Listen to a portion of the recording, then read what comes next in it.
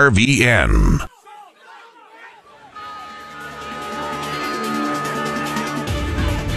Good afternoon. Welcome to the Fontanelle Final Bell here on the Rural Radio Network. I'm Susan Littlefield as we broadcast from the Nebraska State Fair, and I wish I was coming to you with some better news. Of course, we see a lot of negativity on the market trade today.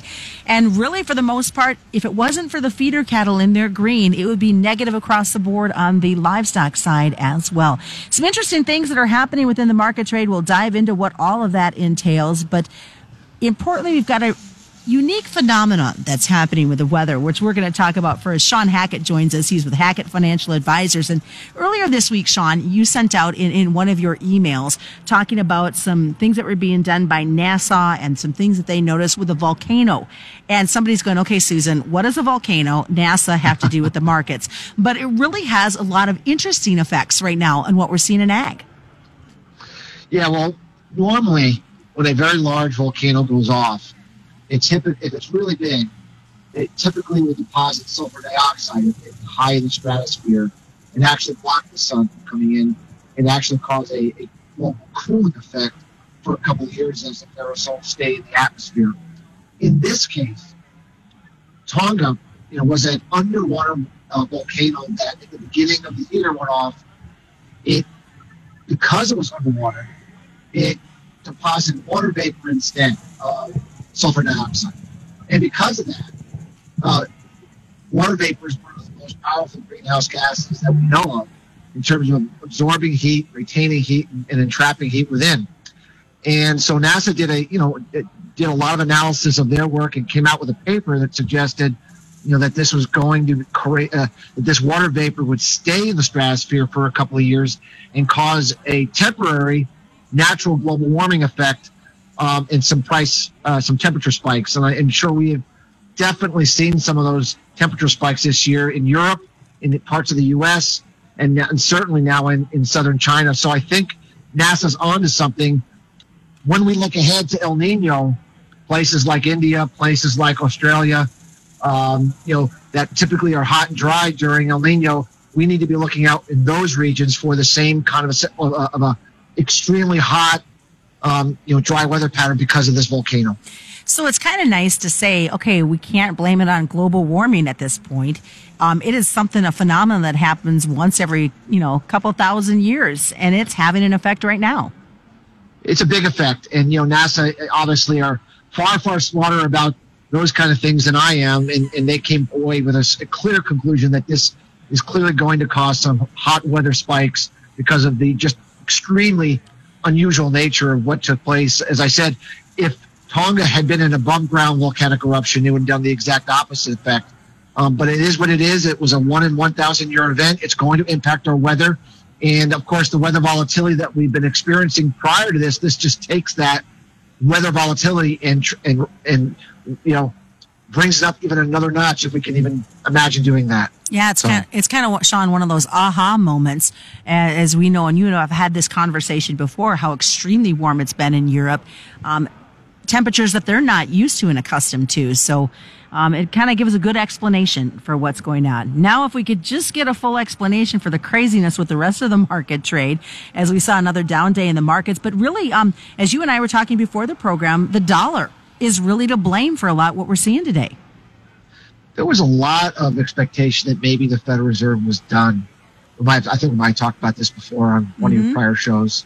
It is now becoming clear to the market and some of the economic data that's been a little stronger than expected that and some of the speeches that they've given since the Jackson Hole speech by the Federal Reserve Chairman Powell, that they are likely going to raise rates again. At least the market's expecting they're going to raise rates probably another 0.75 of a basis point in their late September Fed meeting. And of course, that just brings capital flowing into the U.S. dollar. Dollar's up a full point today. And, when the dollar goes into these parabolas to the upside, at least whenever it's done this in the past, it causes a significant deflationary translational effect to U.S.-based traded commodities. And we're certainly seeing that today across the board. As you said, outside of maybe feeder cattle, pretty much red everywhere that I can see. So looking at that, obviously, we got Labor Day influence as well in this market trade. But is the dollar going to hold tight as we wrap up this trading week tomorrow, do you think? Well, Friday is an important day. We just started the new month and starting a new quarter. And so, and a long weekend. So the market's true intentions will come out tomorrow. My feeling is every news story, every publication, everyone is bullish the dollar and telling you how the reasons why. Anytime, it's kind of like when Russia invaded Ukraine, everyone was saying we're all going to starve to death. Oftentimes, that means that the trade's a little bit overheated or crowded, and we might see some reversion on Friday from this extreme trade we're seeing today. That's just my psychological, historical suspicion as long as I've been doing this. You talk about this long liquidation we're seeing across the board. It kind of sets a tone for starting out the month of September. It does set off the tone. Sometimes the beginning of a month can be the beginning of a trend. Sometimes the beginning of the month can actually be a head fake. We've seen a lot of head fakes at the beginning of months. We've seen a lot of months start out and actually begin a trend. I still feel with much of the weather that we've been seeing and are going to continue to see, and some of the disappointing production that we've already starting to come to grips with in the U.S. and elsewhere, I'm not sure this is the beginning of an extended trend for September. I think it's more of a shock, short-term shock to the system, but I think some of the supply-demand fundamental picture will come back and reassert itself once we get through this, this whatever it is, days or a few days or a week of this kind of liquidation event that we're in right now. All right, well, stick around, folks. We got a lot more coming up as we continue. It is the Fontanelle Final Bell as we broadcast from the Nebraska State Fair. Shawn Hackett joins us. More is coming up. The Fontanelle Final Bell right here on the Rural Radio Network. At Fontanelle Hybrids, we'd like to visit with you about reaching your yield goals in 2023 with our high-performing corn hybrids and XtendFlex soybeans. Fontanelle products are locally tested and selected because we know Nebraska. Stop and see us at Husker Harvest Days, and remember to see your local Fontanelle dealer before mid-October for the best discounts. Fontanelle Hybrids, solutions you need, relationships you trust. Read and follow pesticide label directions, grain marketing, and other stewards. Welcome back to the Fontanelle Final Bell here on the Rural Radio Network. I'm Susan Littlefield. Continuing our conversation this afternoon with Shawn Hackett. He's with Hackett Financial Advisors. And Shawn, I know that earlier this week, and we've been kind of on a struggle bus when it gets to export information because we know that there's some technical issues going on. Having said that, how much is that weighing in on the market when we have the don't knows out there? We've experienced this. We've had the government shut down for a while and we don't get information. Anytime you lose data, anytime you lose transparency in the market and the market is left guessing what is actually going on, it makes people want to sell. So on top of what's going on with the U.S. dollar and what that's normally doing, you also have this data void that's making people very uncomfortable kind of going. It's kind of like sailing without a compass. You're not sure exactly where you're going, and that does not help. Hopefully they can get their act together and we can get back up to, to current next week and erase that void that we're in. But that's definitely not helpful at all. Well, I saw the Daily Wire had 396,000 metric tons of beans that went to an unknown. I'm assuming everybody thinks it's China. But again, it's nice to see some of those nuggets coming in on sales. It is good that they're at least putting out, bits and pieces of nuggets, and at least we're getting some semblance of what's going on. That's better than absolutely nothing. But still, obviously, the market would like to know exactly the enormity of the entire picture and exactly who's doing what, where, and why. All right, switch gears over to the livestock side, as we like to every time we have you on this program. Kind of give us your thoughts as what's going on in the dairy industry. Well, right now we have a situation where because of some weakening demand overseas from China and also some demand domestically, we're kind of backing up cheese supplies right now. The latest numbers that we can see show that cheese inventories in the U.S. have gotten particularly high for this time of the year, and that's putting some pressure on the nearby Class 3 price market. I don't think that's a permanent oversupply. I think it's transitory. I hate to say that word, but I think it's not a long-term issue, but it's definitely an issue that's pressuring the nearby market. But looking beyond that, I do believe demand will be better here in the U.S. seasonally, and I do believe that we're looking at some improved demand coming out of China in the fourth quarter against production that's going to stay particularly challenging out in Europe. So I think overall this correction is something that maybe has a little further to go, but I don't think I don't think it has much further. I think most of the negative news is priced into the dairy market right now. Well, we look at the cattle market, and obviously we're seeing a bit of positivity happening in the trade, but there's a lot of pressure, especially when we saw the drop in the cash like we did this week.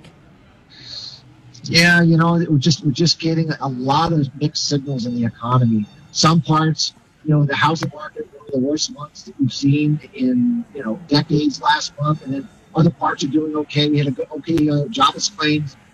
I think the cattle market is very nervous.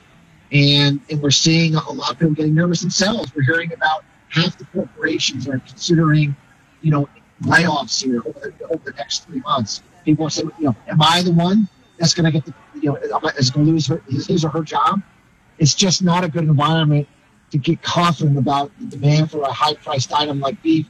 And so that's something that's going to be a headwind here, despite the fact that we're looking at probably a decline of 7% in beef production next year. It doesn't change the short-term rollover demand. Do you think both in cattle and hogs, we're just buying our time until the final bell of Friday and to head into a 3-day holiday weekend?